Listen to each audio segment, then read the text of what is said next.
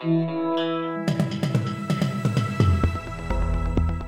listening to the Betoota Advocate's weekly news wrap on Desert Rock FM 96.5. Welcome back to the Betoota Advocate weekly news bulletin.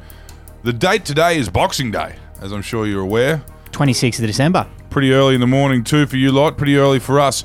We're actually backstage here in the Betoota Turf Club. We're here for the races, getting an early start as you are, if you are listening to this as it's published. My name's Clancy Overell, editor of the Betoota Advocate. I'm joined today by editor-at-large, Errol Parker. How are you, Errol? Good, mate. Good, mate. Had a good Christmas, mate. I just had to spend it by myself. I haven't really slept since last night. I got on it pretty hard, but it was good in the end. Wendell? Yeah, I'm alright. I'm feeling a little bit sheepish after what I did at the in-laws yesterday, so I'm pretty keen to just start ripping in again today and forget what I did. And common denominator here, gentlemen, is the alcohol. You guys, you'll see the light like I have, and you'll realise that actually Christmas is quite bearable. You know, these people are your loved ones. So, from up here on my high horse, what's in the news today, Wendell? Right, Clancy. Well, I'll take that advice on maybe after New Year's Eve or something like that when we're all done with the festivities. We'll start off with a story that's a bit close to home for me this morning, and the headline is, even the nephews and nieces have noted how shamefully pissed you were yesterday. Yes, rinse and repeat. It happens every year, doesn't it? Well, maybe not to me, but as we are breaking in the paper today, the nephews have noted or are about to notice that you are very, very tender this morning. Yes, that's because you got overexcited and did a number on yourself last night because you are an idiot and allowed access to an endless supply of full eskies and dark spirits to take you down a path usually reserved for a Saturday night when you are shielded by the safety net of your mates and the pub walls. However, Christmas Day is always different. Up on your high horse again, Clancy. Righto, well, let's move on from that story. And down in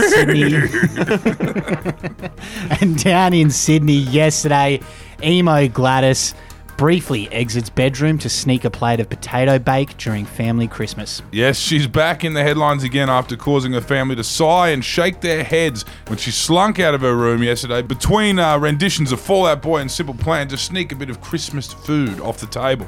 Of course, emo Gladys has been in a really foul mood at her family and the world after everyone continued to hassle her about all this corruption shit, which isn't anyone's business, she says. Yeah, apparently she told her mum to fuck off after the family pleaded with Gladys to stay out and enjoy the Christmas lunch and say hello to her relatives, including Grandma, who won't be around for much longer. Must have really upset Grandma and Grandpa to see Gladys behaving like that. Another family story now, but one from here in Betoota, and Big Shot Uncle ruins Christmas by gifting his kids a present outside of every other uncle's price range. Yeah, this was a shame. The cashed-up uncle from the city turned up to a Betoota Ponds family Christmas yesterday and decided to lavish all of his nieces and nephews with expensive gifts. I believe the Indigenous community would refer to that as a shame job, and it went down particularly well with his kids, and that's about it. Not so well with the adults who were feeling pretty frustrated about that gift from Uncle Phil, who topped even the presents from Santa this year. I don't know what it was. It could have been a bloody PS5 for all we fucking know, but he's that kind of bloke. Nintendo Switch, overcompensating for something, I think. To tell you what, that's part of the reason why I have to spend my Christmases alone. My bloody wife's brother was one of them big shot uncles, and I fucking chinned him. On fucking Christmas Eve. That. I picked you up. Yep. Your missus called me. That was it. Traumatic experience for your kids. They could definitely have an age where they would remember that. Anyway, what else have we got in the news here? We got a story about Dad now, and that'd set you back $20 in the city, says Dad, as he makes up a homemade cocktail. Yes, a local Betoota Heights dad was in a real mood, we confirmed.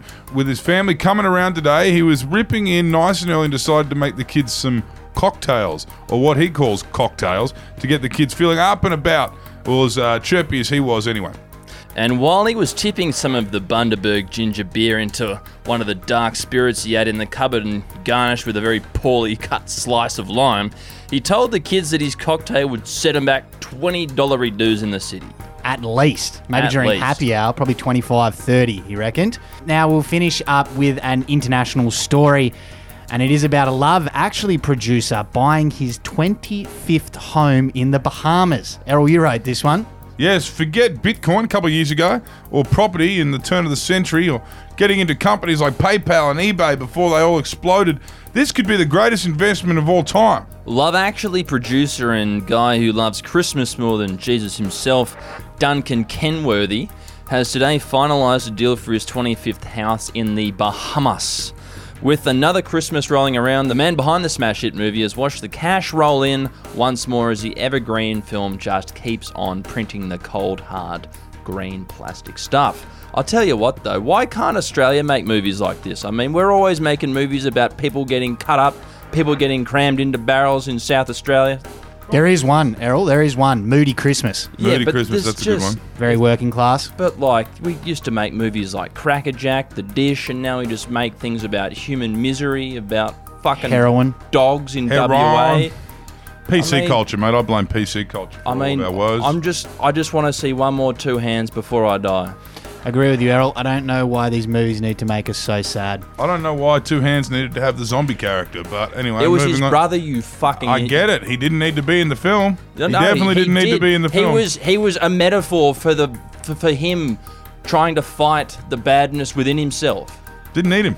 The yin-yang metaphor was good enough on the arm. Well, that was it. You can fucking tell that you didn't fucking go to year 12 in fucking Queensland, I'll tell you that much, Clancy. Righto, let's go and sort this out over a beer and then try and pick a winner today at the races. Hoorah! See you later.